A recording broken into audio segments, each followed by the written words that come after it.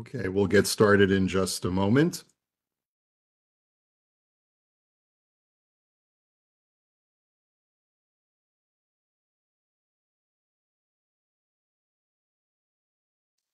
Okay, hi everybody. This is Daniel Korobkin speaking to you from Thornhill, Ontario for webyeshiva.org. And let me just move there we go.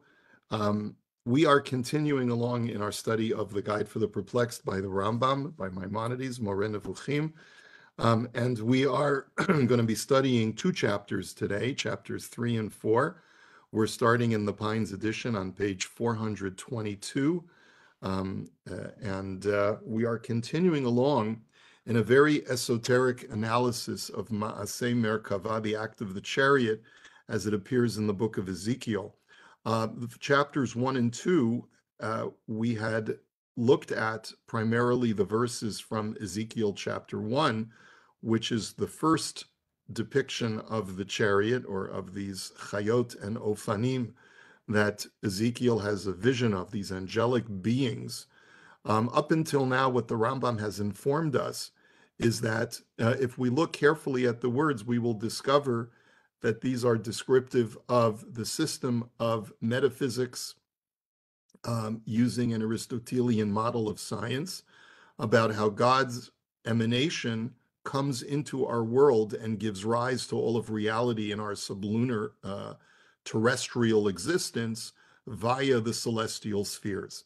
This is classic Aristotelian science, and the Rambam reads that scientific model in the Ma'aseh Merkavah, in the vision of Yecheskel, and he feels that it's important for every Jew to have some familiarity with this in order to become closer to God. The more familiar we are with the workings of the universe, the closer to God we become. Now, we're going to be continuing in two short chapters today, chapter 3 and chapter 4, in which we're going to discover that Ezekiel has a second vision of the chariot. The Rambam had already told us about this second vision. It's in chapter 10 of the book of Ezekiel, and we're going to select certain passages from there. And for the sake of brevity and just presenting our ideas as concisely as possible, I'm going to share my screen with you. That's going to give us an outline of what's going on, together with some of the verses. And what I want to point out is that Ezekiel makes it clear that he's having this vision while in a state of, in his visionary experience, he finds himself being transported to Jerusalem. And what that essentially means is that, as the Rambam had stated to us back in section 2, the Rambam had taught us in chapter 46 of section 2 that many times a prophet will have a visionary experience of being transported to a certain place. But it doesn't mean that he actually is in that place, but that God is showing him that he's bringing him to a certain place in order to have a vision. So it says in Ezekiel chapter 8, verse 3, Vatave oti Yerushalayma b'marot Elokim, that God brought me to Jerusalem in a vision of God, El petach shar hapinimit haponet tzafona, to the opening of the inner gate that faces north, asher sham moshav semal hakina hamakneh, and there was an object of idolatry that was the source of upset for God. Now, there's a lot of visionary experience that Ezekiel has between there and between when we get to Ezekiel chapter 10, but that is really the setup verse that indicates that this is a continuation of that visionary experience that Ezekiel is having in his mind in Jerusalem. He's not physically in Jerusalem, but in his mind he's been transported to Jerusalem, and that's really the primary difference between this visionary experience and the visionary experience that he has in chapter 1, where scripture describes it as being adjacent to Nahar Kevar, the Kevar River, wherever that is. Now, as we point out, the Rambam tells us that the purpose of this vision in chapter 10 is to portray the influence of the spheres on creation, but in a more advanced and complex state. That's going to be what we're going to work with, even though the Rambam doesn't say that explicitly. but it certainly seems from the way that the Shem Tov interprets the Rambam that the only difference between this vision and Ezekiel's vision in chapter 1 is that we're seeing more of an interaction between the celestial spheres, bringing rise to more complex organisms and reality within our sublunary realm. So he's transported to Jerusalem, but not physically. And I apologize, when I was writing this, I didn't have the text in front of me. But it is in chapter 46 on page 404 in the Pines edition, if you wanted to reference back to that idea of being transported in a vision. And we might suggest, and this is my own suggestion, that the reason why he's having a vision in Jerusalem, that represents a sense of completion and creation, whereas the events at Nahar Kavar are at a preliminary unfinished state. The idea of Jerusalem is that you've finally arrived, is that you've gotten to the place where you need to get to. And therefore, it seems that whereas in Ezekiel chapter 1, there is a preliminary account of how the celestial spheres give rise to prime matter.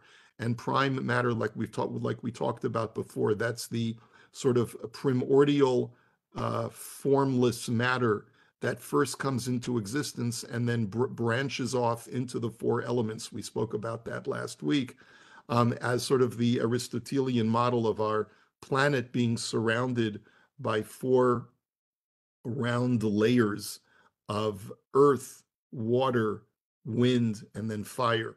And those four elements are emanated from the prime matter, and that prime matter is emanated from the celestial spheres. And so perhaps we're going to see a more complex interaction with our sublunary realm from the celestial spheres. And the reason why that's depicted as being in Jerusalem is because Jerusalem means that we've arrived, we've come to the most contemporary place where we need to be. Whereas in chapter 1, it was more of a preliminary explanation of the origins of cosmogony and its influence on our planet. Here we get to a more sophisticated discussion of more developed organisms. Next, Ezekiel teaches us 7 new things about the heavenly system in chapter 10 that were not taught previously in chapter 1. That's what the Rambam says he sees. He finds 7 things. In chapter 10, Ezekiel refers to the Chayot, the celestial spheres, as Keruvim. It's one of the major changes, is that if you look at the text, you'll notice that the word Keruvim is used instead of Chayot. Va'erev hine arba'a ofanim etzel hakeruvim. Behold, I had a vision, and there were 4 ofanim, which in the previous chapter, the Rambam had explained to us that the word ofanim is even though it means wheels, it really is a reference to the elements that are spawned from the celestial spheres. The Chayot is what was referenced as the celestial spheres. The 4 Chayot are the 4 celestial globes, which contain all of the celestial spheres that emanate into our planet. But here they're called Keruvim. The Rambam doesn't say why. And as we mentioned last time, the Rambam is deliberately remaining somewhat cryptic because he feels a duty to not reveal too much overtly. The Shem Tov says, why was the name changed from Chayot to Keruvim? He offers 2 possibilities. The word Keruvim is a jumble of the word Richuvim, which means those beings that are ridden upon. And that means that there are separate intellects in Aristotelian science that control the motion of the celestial spheres. It's as if we wanted to portray the celestial spheres as being like beasts that are ridden upon by their riders, these disembodied intellects that cause their motion, that sentience that causes the spheres to move. That's one explanation. Keruvim, Richuvim. Another explanation is that the idea of Keruvim means that they possess human intellect, because in the vision of Ezekiel chapter 1, we noted, and also in chapter 10, we note that one of the faces is that of a child, and the face of a child represents human intellect. And so that's descriptive of sentient celestial spheres, and that's the reason why Ezekiel in chapter 10 imparts to them this idea of sentience. He calls the Ofanim by the term Hagalgal. That's point number 2, which we haven't seen before in chapter 1. But here the Ofanim are called Hagalgal, which simply means that the Ofanim moved in a circular motion, and this will be the topic of chapter 4, which we'll get to momentarily.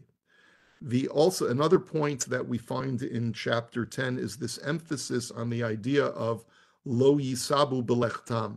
The Ofanim did not deviate from their trajectory.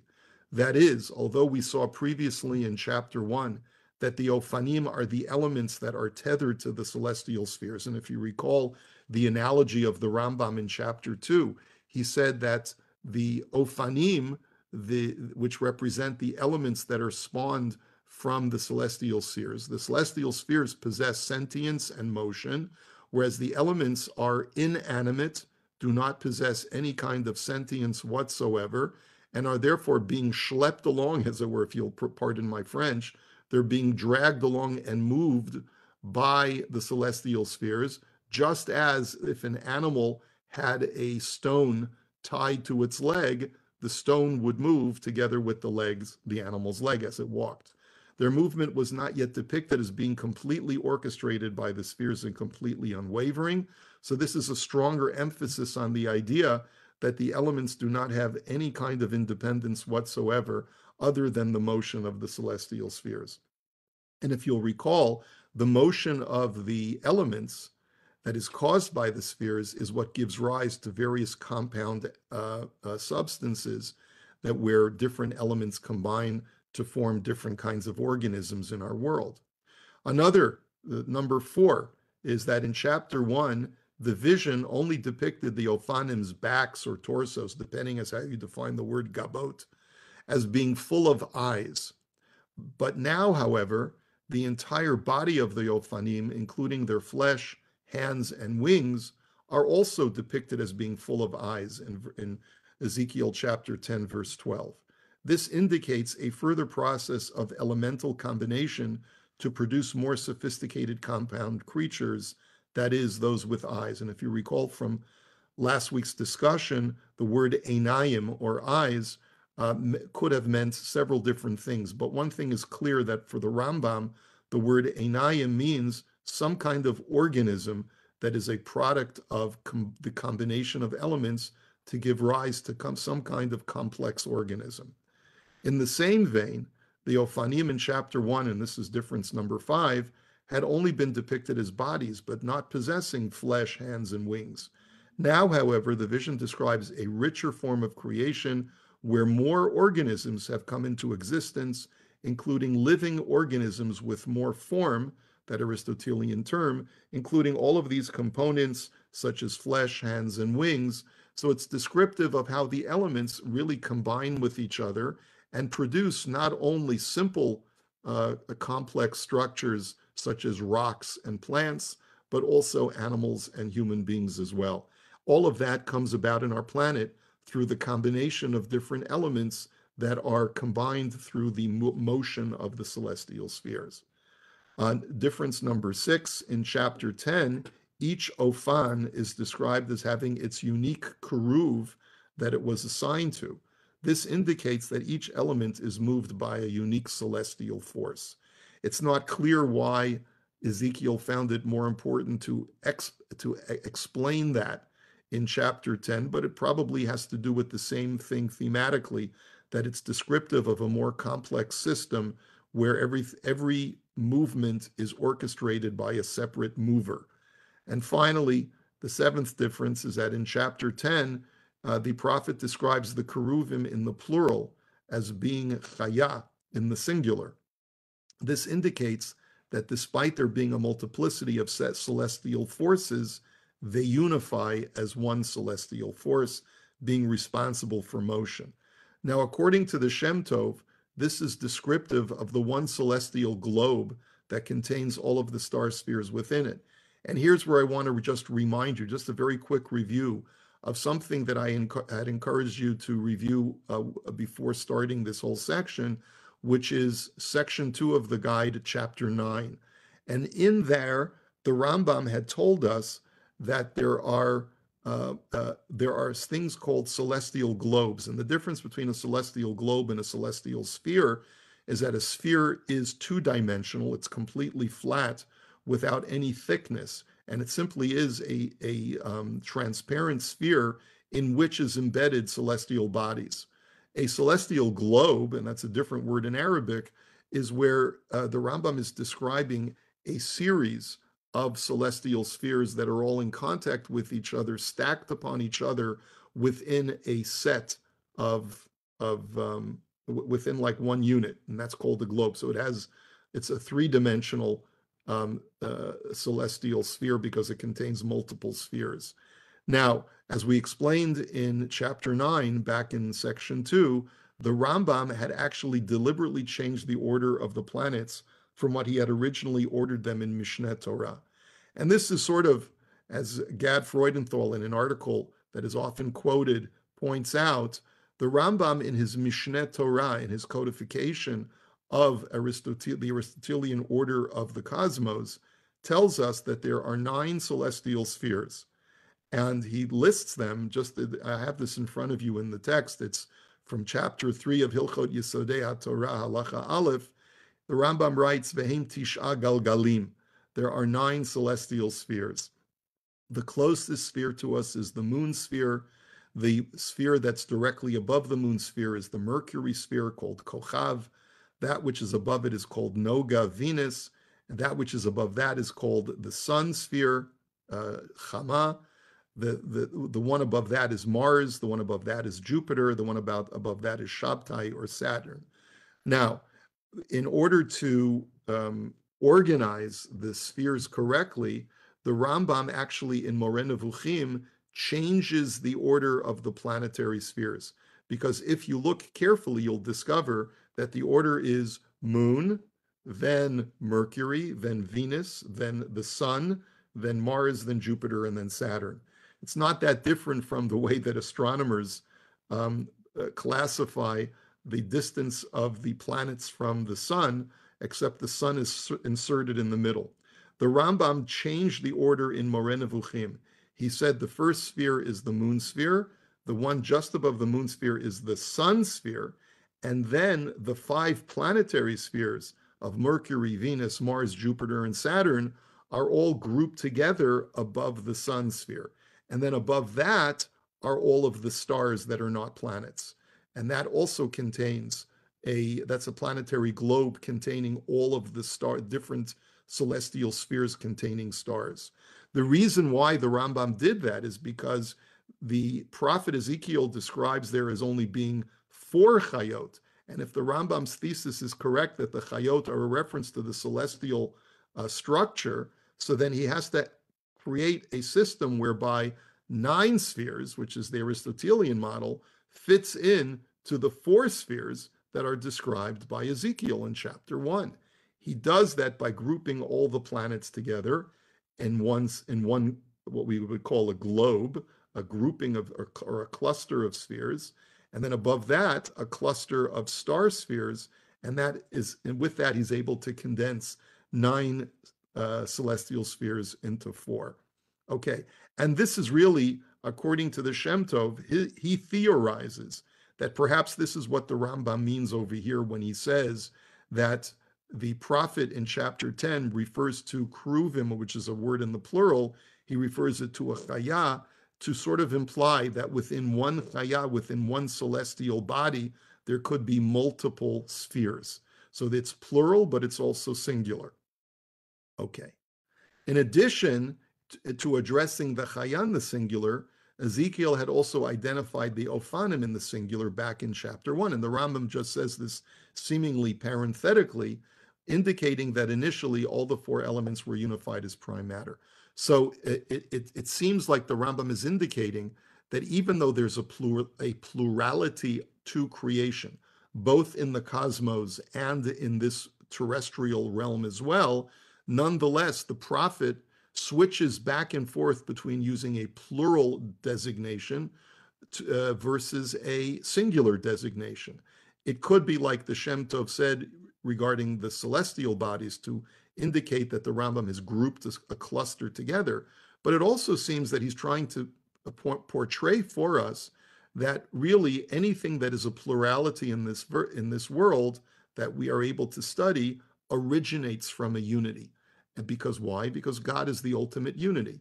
And so from God initially spawns unity, and that unity branches off into a plurality. That's generally the way things work, and it's certainly a Neoplatonist way of describing how emanations come from God. Now, that really concludes chapter 3. Let's jump into quickly chapter 4. And we title this chapter Yonatan ben Uziel's Error. Now, we know that Yonatan ben Uziel was a student of the great Tana Hillel, lives many centuries before the Rambam. And so for the Rambam to say that Yonatan ben Uziel made a mistake in his translation of a portion of scripture, because Yonatan ben Uziel, according to the Talmud, had a translation of all of all of the Nevi'im, all of the books of the prophets.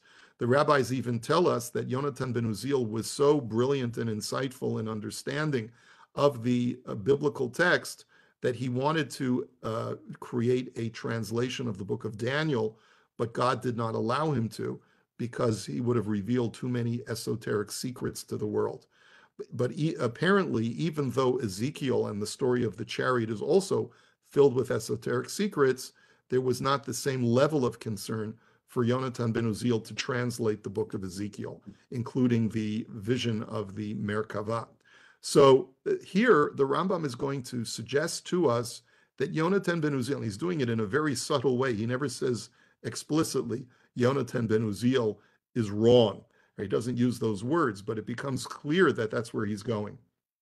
Now, if we go back to Ezekiel chapter 10, verse 13, which is going to be the focus of this chapter, it says, La'afonim lahem korah hagalgal be'oznai, that regarding the ofanim, I heard the word hagalgal being recited in my ears. That's what the prophet states, that he's having this vision of the ofanim, and he hears the word hagalgal in his ears as he's having this vision. Now, literally, the word hagalgal can be translated as a wheel, or it can be translated as something round. So he says that Yonatan ben Uziel, when he translated this verse, he defined the ofanim in question as heavenly spheres, which are usually called galgalim. We know that in Hebrew, the term galgalim not only means wheels, but it's also a reference to the celestial spheres. As a matter of fact, if you look back at Mishnah Torah, he says, Hagalgalim he'manikreim shamayim v'rakia uzvul va'aravot. The celestial spheres have different names, and he says, and there are 9 galgalim. So clearly, the Rambam himself uses the word galgal or galgalim to refer to celestial spheres. And he says, and that's the way Yonatan ben Uziel translates the term galgalim as well. Now, Moshe Narboni is a little puzzled where the Rambam extracts that from Yonatan ben Uziel's translation of verse 13. We're not going to go into that right now, because the Rambam is really extracting it not just from Yonatan ben Uziel's localized translation of verse 13, but his depiction of the Ofanim in general in a number of places. It becomes clear that Yonatan ben Uziel understands the Ofanim as being celestial constructs, as being celestial bodies, and not being the 4 elements that the Rambam had defined them as being.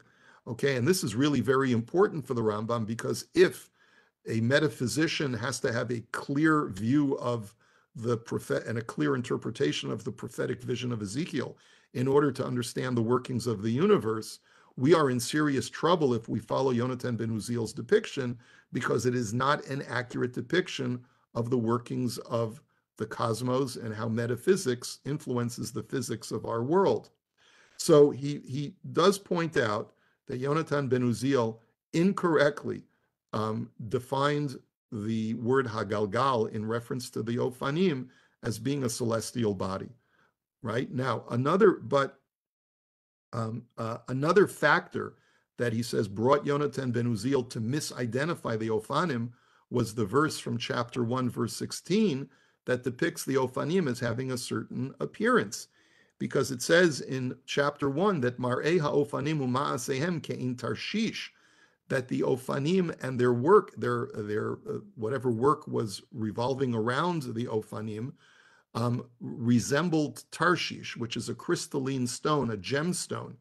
And so it seems from Yonatan ben Uziel that he understood when the verse depicts the appearance of the Ophan as being like a gemstone, it must have a bright color, like the sky or like something heavenly, a crystalline appearance depicting what was at God's feet, for example, in Exodus chapter 24, as it says that the elders, when they were atop Mount Sinai, noticed that beneath God's feet was Kima'aseh Livnat HaSapir, was like sapphire stone, which apparently Yonatan ben Uziel understands is that if it's directly beneath God's throne, it must be descriptive of some heavenly body that is part of this emanative process.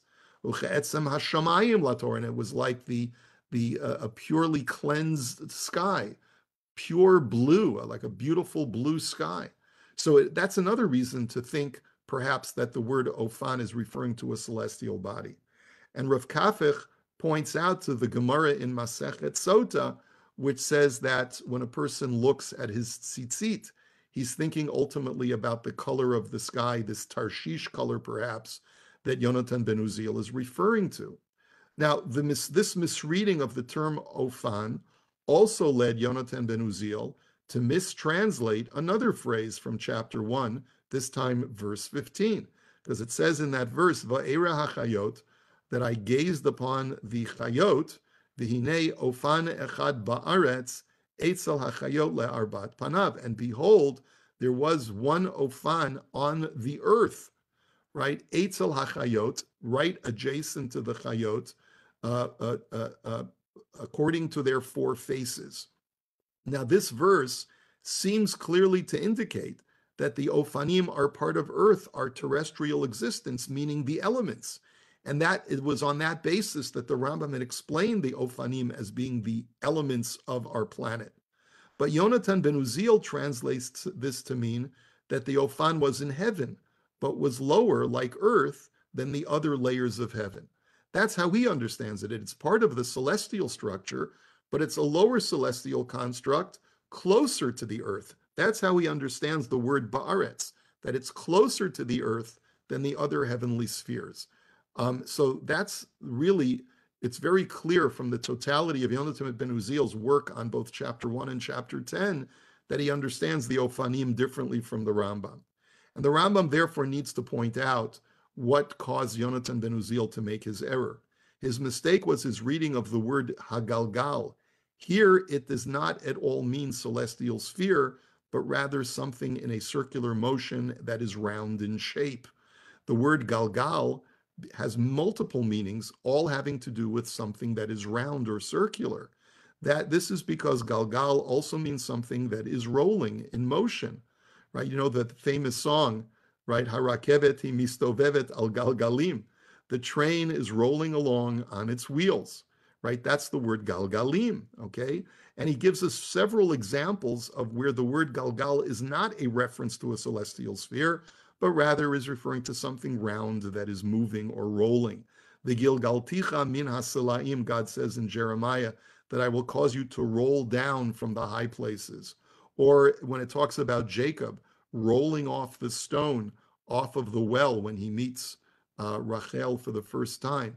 Vayagel et ha'even me'al pi ha'be'er, the word vayagel from the word galgal.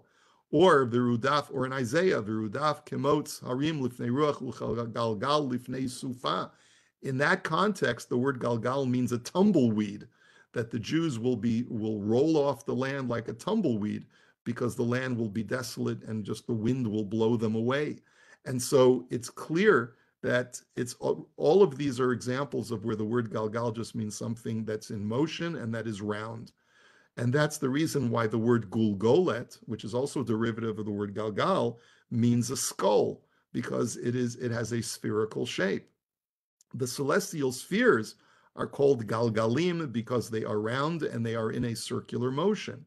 Fate is called galgal hachoser, the wheel of fortune, which is not just a phrase from the 6th century Christian philosopher Boethius, but it's contained in the Talmud as well.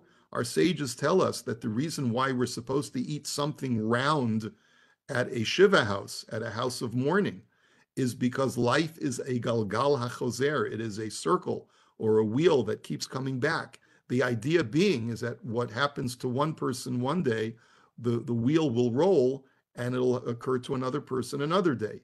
Everyone goes through a period of mourning in their lives, invariably, and that's the way why life is called, or like the song "Circle of Life." It's the same idea. So that these are all references to the word galgal, and therefore here too, describing the Ofanim as hagalgal simply means that they are circular in form. And if you go back to our illustration that we provided last week, those 4 different layers surrounding our planet are all circular and are all in motion because they're being moved in a circular motion by the chayot, and they are all concentric circles of different elements. Now, as Yonatan ben Uziel's understanding, as the word Tarshish being descriptive of the color of heaven, so what do you do about the word Tarshish, which seems to describe a heavenly color, not a terrestrial color? So the Rambam refers us to Onkelos' translation of that verse in Exodus chapter 24, when it says that beneath God's feet in their heavenly vision, they see kema'aseh livnat sapir. They see something that looks like sapphire brickwork. Their Onkelos, the other translator into Aramaic, says ka'ovad even tava. It means that it was like stonework. This means that this crystalline substance represents the basing building block of all the elements. It represents prime matter, which is in the process of being formed and constructed when it is imbued with form. And that's really what the vision that they were seeing atop Mount Sinai. Here too, this appearance of the Ophan is not referring to celestial bodies, but what they're viewing when it says Tarshish is this crystalline substance, which is this prime matter, hule in Greek. It refers to this unformed prime matter, which emanates into our world and becomes eventually the 4 elements. And then the 4 elements combine with each other and become complex structures. Now, the Rambam feels that a little bit guilty disagreeing with Yonatan ben Uziel, and therefore he gives sort of like a disclaimer at the end of the chapter. He says it's okay to disagree with Yonatan ben Uziel, since many of our sages, many of the other Talmudic sages disagreed with Yonatan ben Uziel, especially in such esoteric matters.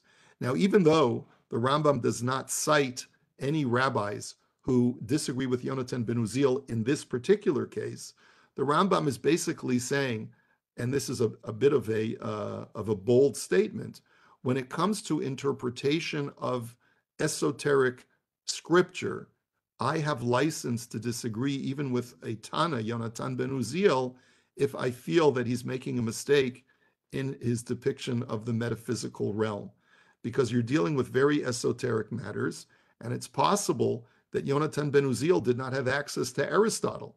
And based on that, he had a different way of viewing the text.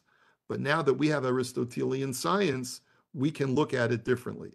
I think that's very revelatory to our endeavor of studying this medieval text of Moreh Nevukhim, because it basically says to us that we have a right to disagree with the Rambam. If we understand science differently and we don't use Aristotle as our basis for understanding the machinations and workings of our universe, then if we go back and we reinterpret the verses from Ezekiel chapter 1 and Ezekiel chapter 10, etc., and we look at them using our knowledge of physics, quantum mechanics, and so forth, if we look at it that way, then we would have license to actually, someone's actually making markings on our screen. So please stop doing that if you don't mind. But he basically says it's all right to disagree with Yonatan ben Uziel because we have license to do so. And then he finally ends off by saying, moreover, and I'm just reading from the text on page 425, I'm not obliging you to decide in favor of my interpretation. If you think I'm wrong and you think that there's a different, more correct reading, then you have a right to go with whatever reading you feel is going to provide a correct depiction of the metaphysical realm. Understand the whole of his interpretation from that to which I have drawn your attention, and understand my interpretation. And basically, look, the Rambam's basically saying, use your own mind, look at his way of depicting it, look at the way I've depicted it, and decide for yourself which is more accurate from a scientific perspective. God knows in which of the two interpretations there is a correspondence to what has been intended. Okay, on that note, dear friends, I think we'll call it a day. We've gone through 2 chapters of the guide, and we will continue Bezrat Hashem next time. Let me just see here. All right, hope to see you then. Everyone have a wonderful week, and we'll continue with chapters 5 and 6, God willing, next time. Hopefully we'll be able to do another 2 chapters of the Maaseh Merkavah, which concludes with chapter 7. Take care now, everyone.